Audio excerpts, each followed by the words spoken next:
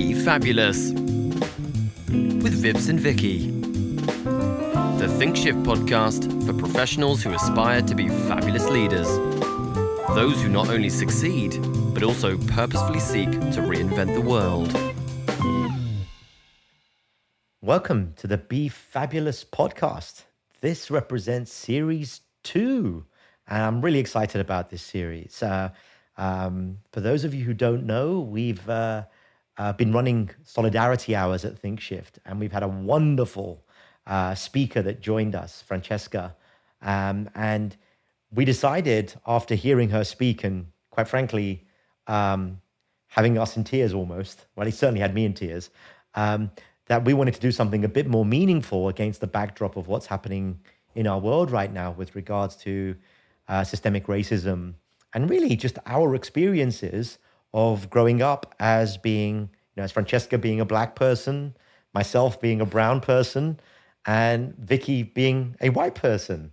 And we thought it'd be really interesting for us just to share our stories. We really hope you enjoy doing this. This is tough for us to do as individuals.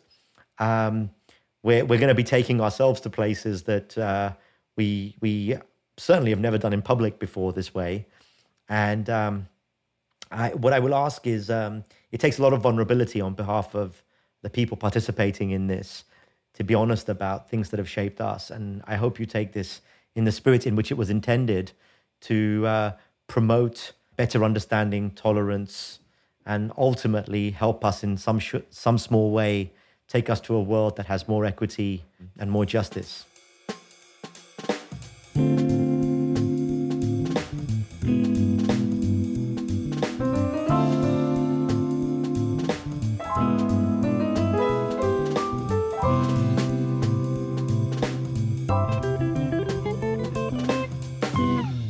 So kind of without sort of further ado, what I'd really like to do is just ask Vicky and Francesca just to very quickly introduce themselves and just say what they're thinking about this before we kind of go into our interview format that we'll be running.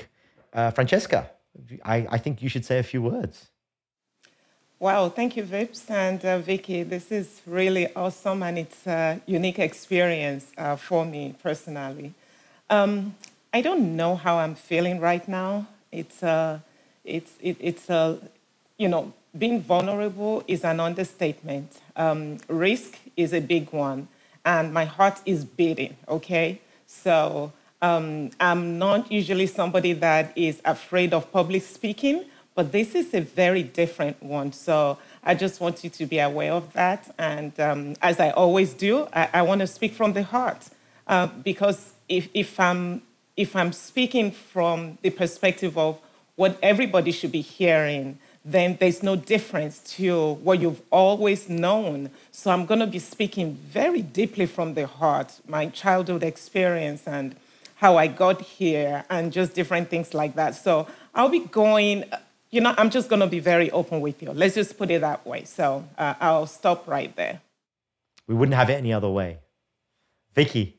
Thank you, Francesca. And Vips, this is going to be a very interesting 3-part series. I have to echo Francesca's words. It's a topic she and I were talking about after the Solidarity Hour, and we both got very excited about it. But then the reality hit of, what do I believe and what have I grown up with? And growing up as a white South African in the apartheid years, I haven't really wanted to delve into my stories. So my hands are more than clammy. I have a huge hole in the bottom of my tummy, and I feel very, very anxious about this conversation, but also very excited. And I'm excited to see where it goes. I haven't prepared because I don't know how to prepare for this conversation. I'm so excited to dive in, but I have a lot of anxiety. I've never spoken about this in my life, and I don't actually know what's going to come out of my mouth. And I hope you'll forgive me for whatever it is. I think that's... I think we're all in exactly the same boat, and I'm so looking forward to this. So I think we should kick off, because I think we're nervous enough now, and I think the quicker we kick off, the better we'll feel. Just as a quick sort of sidebar, just to maybe lighten the mood a little bit. I think we have very common paths, meaning I think everybody here in some way, shape, or form, like you were born in Africa as well, right, Francesca? No, I was actually born in England, You born in which England. is, But did you yeah. spend any time in Africa? I did. I did. I spent about maybe 13, 14 years in Africa. Yep. Okay, so there's the England, Africa, US dimension to all three of us. My parents were also, they lived in Kenya for 30 years. All my sisters were born in Kenya. I was actually born in England after they came to England. But, it's the sort of the England, Africa, US perspective is something we all share. And I thought it would be nice for us to talk about something we shared on before I interviewed you. That's awesome. I didn't know that. Yeah, no, it's so cool. And Nairobi was where Nairobi in Kenya was Wonderful. where I have some background. Mine's Nigeria. It's also, I can tell by your accent. I love the Nigerian accent. It's my Thank favorite. you. So I'm going to just start with a few questions. I got to ask you. So, given the topic, we're trying to sort of tap into kind of our own childhood beliefs and biases, particularly with regards to what we experienced that shaped our beliefs. Are there specific examples or thoughts that you can point to around what it was like for you when you were growing up? Oh, definitely. So my parents are of African descent, Nigeria to be specific. My father received some kind of scholarship way back, as a young man to go to England to study. And my mother later joined him. So I'm actually one of 6 siblings. The first 2 were born in England, of which I'm the second. So I was born in North London, in Enfield Hospital. Oh, wow. I think you guys probably would know. I was born in Whittington Hospital, which was is that right? about 5 miles from there. I hope it's not the same time and the same neighborhood for sure, right? Wow. So I was born in Enfield. So about age 5, me and my sister, we were taken back to Nigeria with my parents. I guess they were done with whatever they were doing, study, and receive the education they wanted to get from there. So we went back to Nigeria. I didn't remember the young age when I went back, but of course I remember my forming years. All that definitely was in Nigeria. So I made very good friends while in Nigeria, and many of them are still my friends, still till today. So in terms of personal experiences, so I could start from just dolls, like dolls that you play with. Dolls are naturally white. I don't recollect ever seeing a black doll. If it existed, it would be frightening. So having a white doll actually puts you in a different class. You are upper class. Local kids, they play on the streets. They roll cans and tires. So they'll be running around on the streets, whether with shoes or without shoes and all that. But, we feel special. We feel, educated and, just privileged. So from a very young age, I know and I accepted that the lighter your skin color is, the prettier you are. In fact, as I grew up, I got to know many ladies that use bleaching cream to look fairer in complexion. Most Black people, like myself, we have kinky hair, very thick kinky hair, Yeah. but many prefer to perm or straighten them so it will look naturally soft, curly, or straight like white hair. If you're a lady and you wear your hair natural, naturally kinky, you are assumed to be poor or you're an illiterate. A white man is generally assumed to be superior. But more importantly, apart from Indians like you, Vips, everybody is considered white. Apart from brown-looking, Vips, type-looking person, right? Everybody is white. So whether it's like a lighter-looking Latino or what have you, they're all white when I was growing up. So let me just give you one more example about my childhood, and then we'll see whether you want me to explore that a little bit more. I remember at school, I learned about the history of some empires in Africa. So they have the Mali Empire, Shanghai Empire, but there was absolutely nothing about slavery. Many textbooks were written using European or American context and from the perspective of white people in general. So think about it. You may be reading something and it referred to a bitter snow and cold weather. Well, Nigeria only has 2 seasons. It's wet and dry. So consider an average Nigerian student who has never seen snow before and needs to study and pass in flying colors. So academically, most concepts are not relatable. We just memorize and you regurgitate during examination. So when it comes to conceptually understanding or being able to apply anything, it's non-existent. I mean, isn't that amazing? That is incredible. Right? You can't even relate to anything. So, what do you think? What do you think were for you, and I guess for people that grew up with you? How did that manifest itself in issues, if you like? Like, how did that show up as disadvantages with regards to kind of what that made you believe was appropriate, not appropriate, successful, unsuccessful, good, bad? I'm very curious where you take that. Well, I mean, first, one thing is actually very certain as I was growing up. Superiority of whiteness was established from the onset. Absolutely superior. You always assume white means smarter, it means more intelligent, and definitely more desirable by blacks.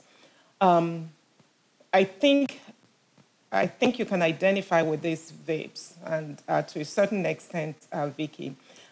English is the lingua franca of Nigeria. That's the language of business, okay? So almost everyone speaks English. However, speaking English with a Nigerian accent does not place you on a higher pedestal, period. In fact, even if you have a PhD in English and you have all the right types of fancy vocabularies, comedians actually make fun of you because they don't see it as anything of privilege. But if a white man with no education or no college degree speaks English, he is more respectable than the black guy with a PhD. It's actually very ironic.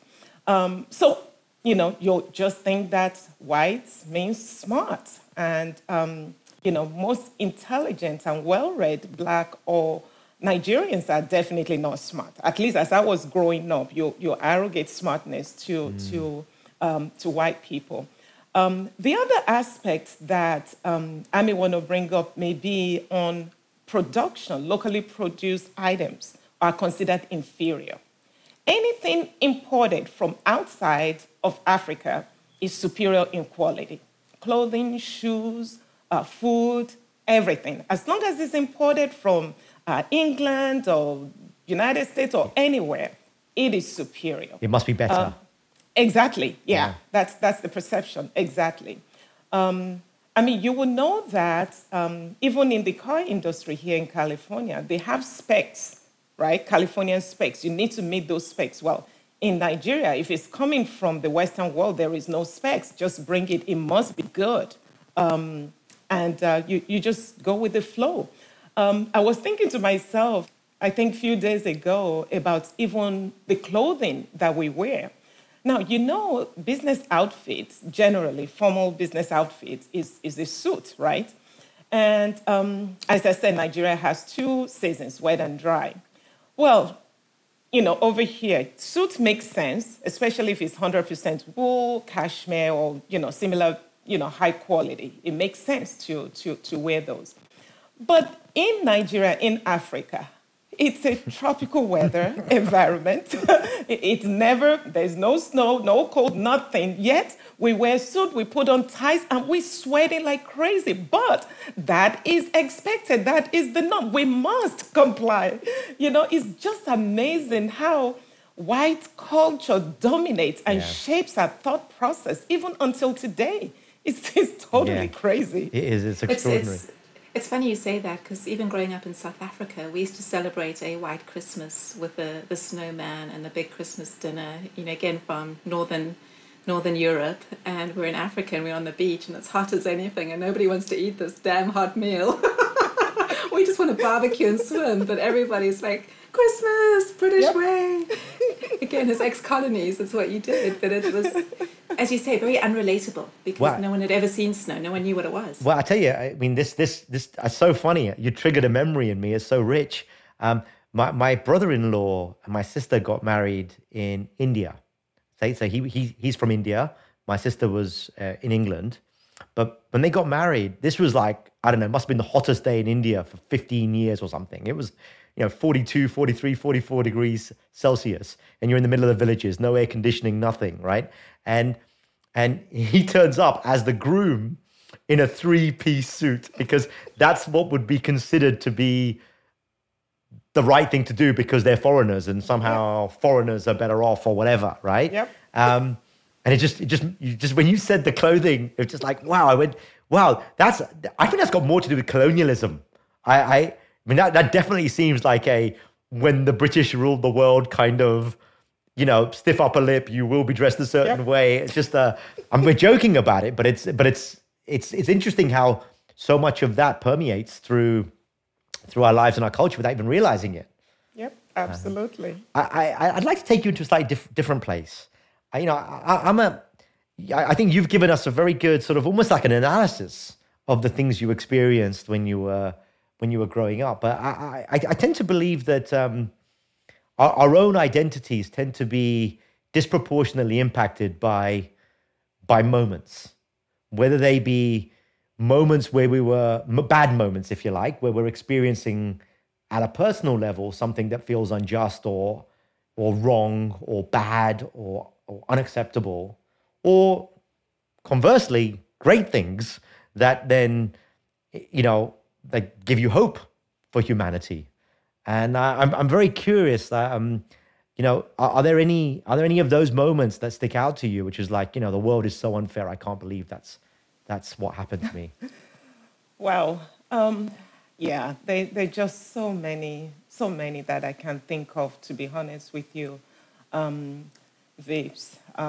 I can think of personal instances where you're absolutely qualified for a position. In fact, I applied for a role. I won't name the company. It's actually here in the U.S. I was working with Nestle at that time, and I applied for a position with another company here in the U.S. And phone interview, everything was fantastic. Most instances when I speak on the phone, they can't figure out where I'm from unless you're very familiar with anyone that's from my background. So sometimes they will think, oh, are you from, the island? Are you from? And my name for Jimmy sounded more Japanese somehow. So they're trying to figure all those things out, but they didn't. So anyway, I had the interview on the phone and everything was great. And basically, they just said, look, just come on in, just meet with us and all that. And I went in and I met with them and they looked at me and they thought, it couldn't be. It's impossible. It couldn't have been me that they interviewed on the phone. And I said, yeah, it's Francesca. This is me. This is me. This is me. You know what was funny? It's not funny. It's sad. I mean, it's sad, but the reality was, it was a conversation of about few minutes, and I knew right away that it wasn't going anywhere. I didn't get to meet with, all the key people that they wanted me to meet with, and that was pretty much the end of it. There was even no follow-up, no response, nothing whatsoever. And you're absolutely qualified. Your name sometimes gives you up. Your address sometimes gives you up. Sometimes even your accent. Mine, fortunately, could be in between, depending. Sometimes it just depends on, my mood. So that was just one example on a personal note that right away that you're going to need to fight a lot harder to get anywhere. You need to push a lot harder to get anywhere, in this environment. So, that's just one example. So Francesca, I mean, it's so heartbreaking and we hear of these stories all the time. And, personally, when I moved to the UK, when I was in my early 20s from South Africa, I remember distinctly feeling very privileged to be a white-skinned African. going for visas, going through borders. And I used to turn to my husband and go, I'm so glad I'm a little blonde, white-haired, I look European, because I knew, without anyone actually telling me, I could feel that I was being treated differently. And it just makes me think, how did you feel when you had the opposite of, this is my job, and they purely are judging me based on what they're seeing in front of them without necessarily giving me a chance? Because I can only imagine how deeply heartbreaking it must feel to be in that situation. The feeling is one of anger, frustration, hopelessness. There's nothing you can do. You're Black. I mean, if it's something about education, study more, do something more, I've done all of it, but that's not it. You're dealing with the color of your skin, which you cannot do anything about. So you feel totally helpless. You feel powerless. There's nothing you can do. It's almost like you just have to keep running, but there is absolutely no end in sight. So it was very tough. It was extremely tough, but that was just one experience. But that was also when you were an adult, though, right? That's absolutely. Absolutely. So did you experience that at school and as part of growing up too? So, well, the funny thing is that even as of now, the experience is still there. It's still current. It hasn't changed. I mean, I know in many places. There was a time, Vicky, you probably know, I've worked and I've traveled to many, many countries. Mm-hmm. And I was representing one multinational. I went to one of their locations outside of the US, but a Western world, obviously. So I went in and they were shocked to see me as Black. Francesca does not sound Black, but I went in and there was absolutely no respect for me because I'm Black, and I don't know whether female was part of it. But when I stood up and I began to speak on this subject, then you can see that their perception, the way they warm towards me changed because they now realize, oh, she's actually smart. I mean, she knows her subject. She can help us. Then everything kind of shifted. And that's actually what goes on today in my world. They see Black first until somebody just gives you that opportunity to just prove yourself that I'm actually very intelligent. I can help you. And when they give you that opportunity, then they begin to see no longer the color of your skin. They begin to see the expertise and the quality and what's the content that you are made of. They begin to see that. And that's my world. That's my world today. That was my world in school. That was my world everywhere I go. It doesn't matter. The color of your skin first. And that perception goes with it. And if somebody chooses to give you the opportunity, then maybe you can prove yourself. Yeah. Isn't it amazing? Yeah. So it's like the opportunity pool is therefore tiny. It's constrained. Indeed. Especially when you think about who runs companies. The majority is white males of a certain age. And so that goes to reinforce the prejudice and the assumption around it. Absolutely. Yeah, it's tough. But, I'm at a point where I think I'm making the decision that it's not easy. It's not easy. But I'm making the decision that I want to make a difference. It might be a risk, but I will. I'll go forward with it. And we'll see how it goes. I mean, sharing with you guys is one of those risks, right? Oh, yeah. It's absolutely. But it's also hopefully inspiring at some level as well to whoever listens to this. But also, I'm a strong believer in whatever we model, people take inspiration from, and even if a very small fraction of those people start modeling the same patterns, then the world changes slowly but surely. Yes, indeed. So, Francesca, take us deeper. What are some uncomfortable truths that you've experienced that we need to know, that we may not know? So let me share with you about my grandson. I use him as an example during my first conversation on this subject. He's 3 years old, and my daughter is doing a really good job. Just trying to raise him right and making sure he has a good understanding of what is right and what is wrong, and we all doing that. Over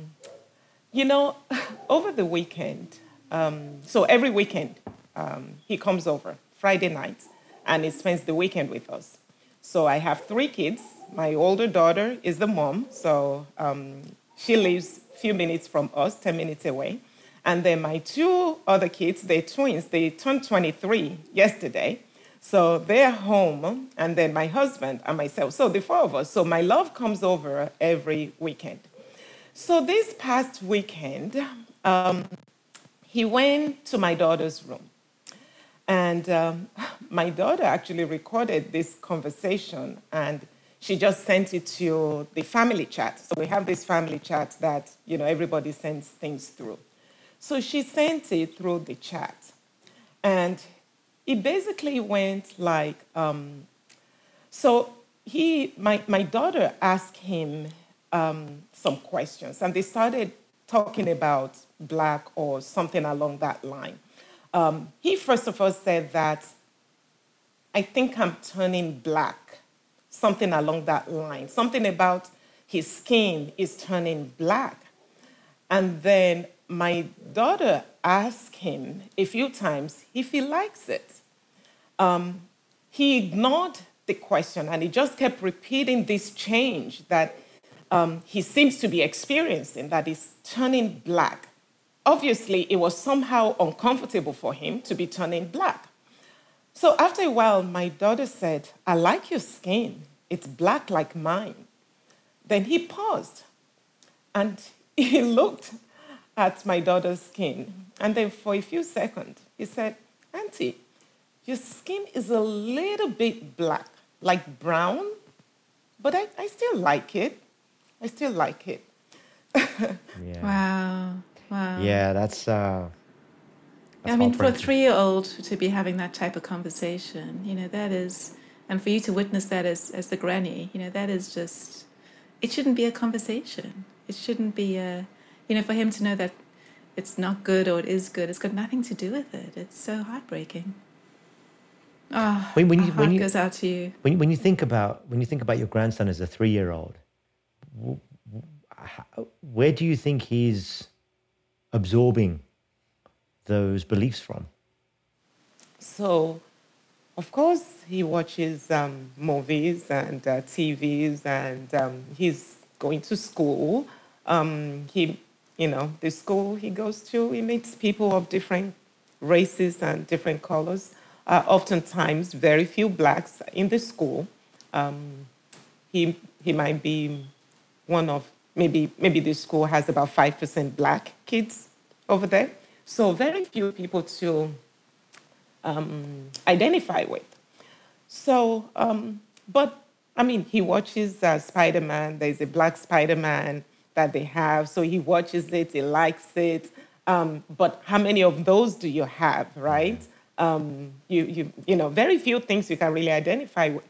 But you also want to be very careful, because we feel like we want him to understand what real world is. What real world should be is people should be judged for the content of their character, not the color of their skin, right? And we don't want him to be thinking that, oh, if you're Black, you need to think this way. If you're brown, you should think this way.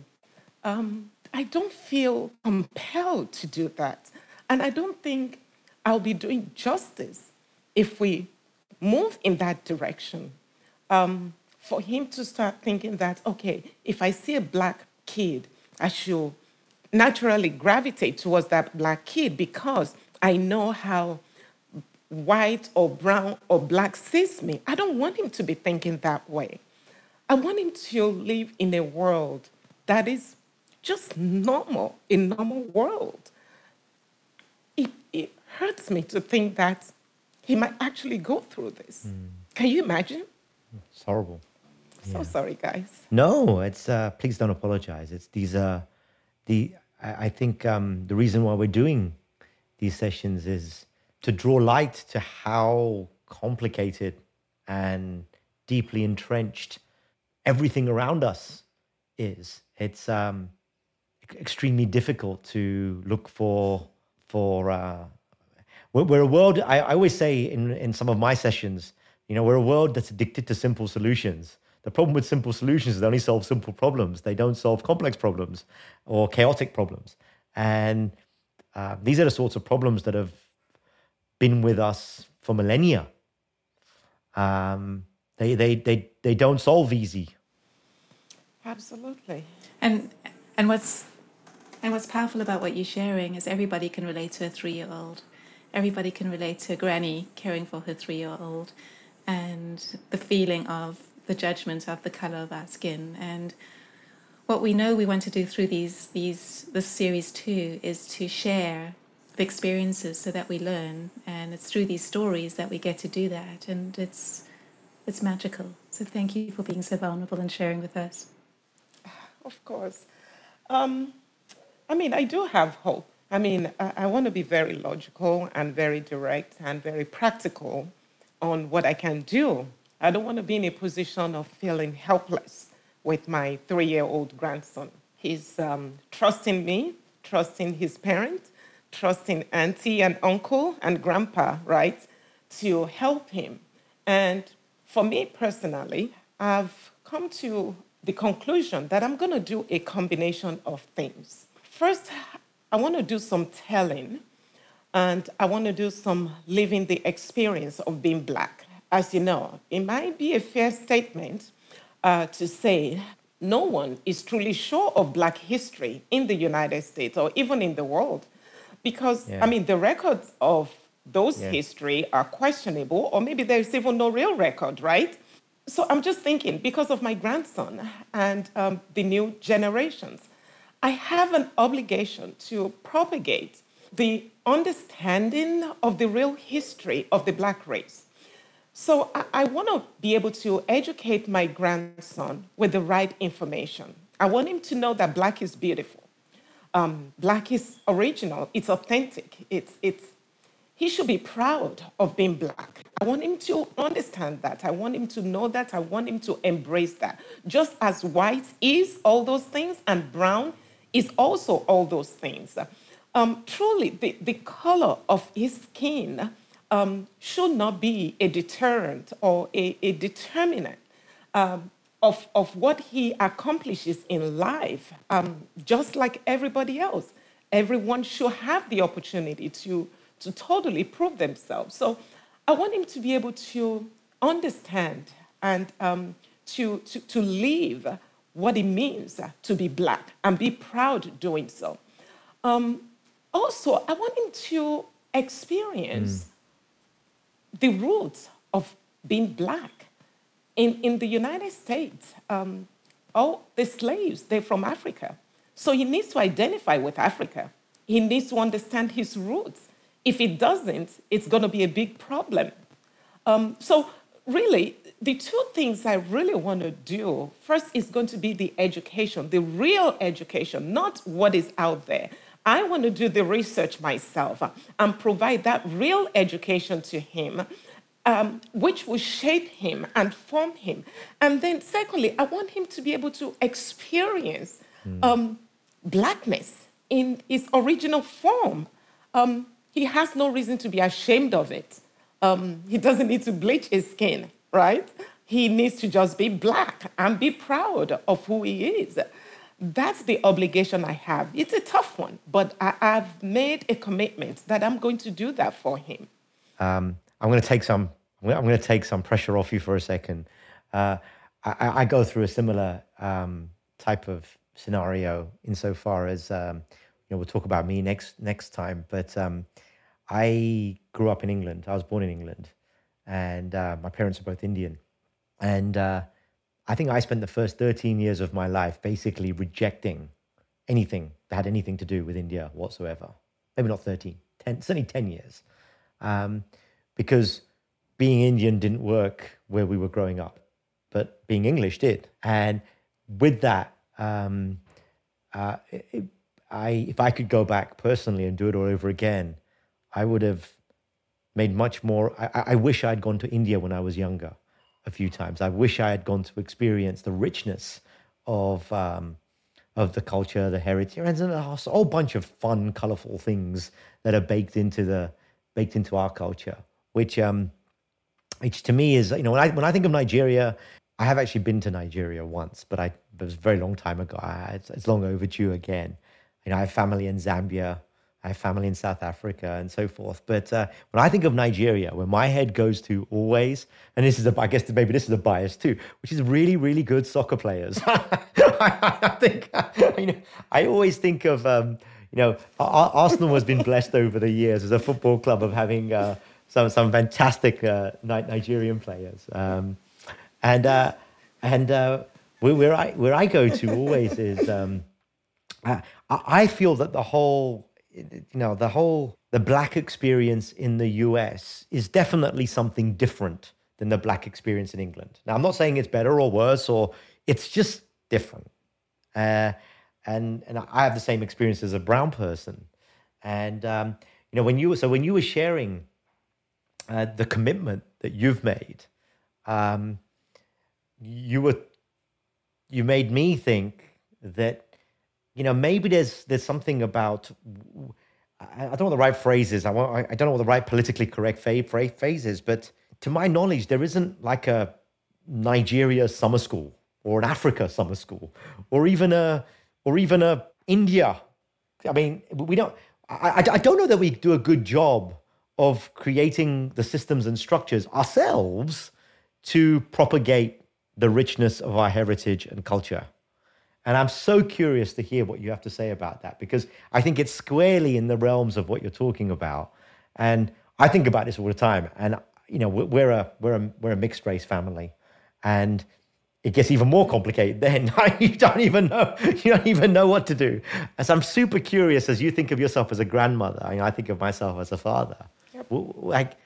This is where I think the Jewish culture has got it right from that point of view. I mean, it's a brilliant culture from the perspective of, now it may be like slightly overwhelming because you're going to school on the sixth day, and it's a big deal to go on Sundays, and it seems like just a whole other degree that you're doing as part of growing up. On the other hand, it really breeds in a sense of identity very early on, and I'm so curious to hear your thoughts on that as we bring this almost to a close for today. Well, when you said that you regretted not doing some things when you were young, it's the same over here. But the bottom line is, when there is life, there is hope. And I feel like I have an obligation now. It's not too late. Even if I only need to live another 50 years, let's pretend, I can do a lot in 50 years, right? So definitely, my grandson is going to know about his roots. He will go there. He's going to spend time there. He's going to go to school there. He's going to do something there that will shape him, that will form him. And I have some practical things that I need to do myself because I'm still struggling with some things. Think about it. Is it my hair? I mean, do you know that California was the first state to pass the Crown Act? And this was only done last year. Do you guys know what the Crown Act is? I do know of it, but I don't know it in sufficient detail. So please explain. So CROWN is actually an acronym for Create a Respectful and Open Workplace for Natural Hair. So the bottom line is that Black ladies don't need to put chemicals on their hair anymore for the hair to look straight or curly. They are now allowed to go to work with their natural hair, naturally kinky hair. My hair, what you're looking at, is not my natural hair. It's a weave. My natural hair is kinky. But as of now, I'm still not courageous enough or bold enough to go to work with my natural hair. At my level, I should be comfortable to be able to take that step, but I'm not. I'm getting closer, Vicky, Vips. I know I will be there soon, but not quite. So what they call protective hairstyle for blacks may be braids or cornrow. So you have the braids, where you weave your hair. But how many black female executives have you met? How many of them actually have protective hairstyle? I don't know of any at all. This is going to be a very bold step. It's going to be a very risky step because it doesn't fit in. Braids or cornrow makes you look too black.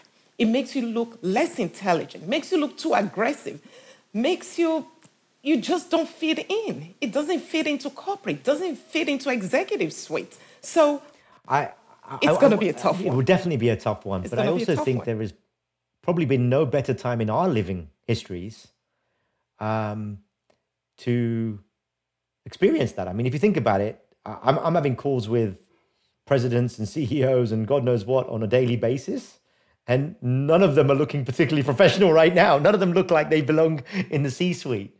And I think, with that thought, it's probably worth us reacting or maybe reflecting on what better time than to change some of those, because at least from a visual appearance point of view, Zoom has done wonderful things to level the playing field because we don't have our, giant offices and our glass buildings to hide behind at the moment. And I think with that thought, we should close this podcast, and next podcast we'll pick up where you turn the tables. And I think it's so we did black today, we'll do brown next week, and then we'll do white the week after. I can't thank you enough, Francesca, for your openness and just the courage. There's no other word for it. The courage it takes to share some of what you did, and how hard that is. I have the benefit of seeing you on video while we're doing this recording as well, and how courageous it was for you to say what you did. And I think we have to find the best way to share your message to as many black people as possible, because you certainly are not alone in some of those challenges that you're going through, and we all need to do better. And I, for one, can't wait to see you in your natural hair. And maybe we'll start seeing that as this podcast series goes on. And I so look forward to that. Thank you. Thanks, Vips. Thanks, Vicky. Thank you, Francesca. It's been such a joy to have you here. And, I've known you for many months and probably over a year now. And just getting to know more and more about your story and the essence of who you are is so heartwarming and so enlightening. And as you share, I think as we all start to share, we'll start to see so much common humanity and all the traumas we've gone through with even things like hair. And I would love to see you take that step and embrace the hair and start a movement with the hair, because that's where the magic starts.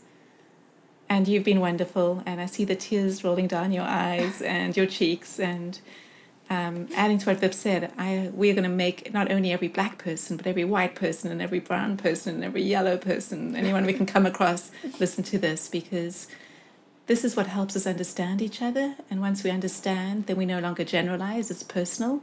And when it's personal, that's when we start to care. Thank you. We'll see you all next week. Thank you. Thank you, guys. Of course. Be fabulous.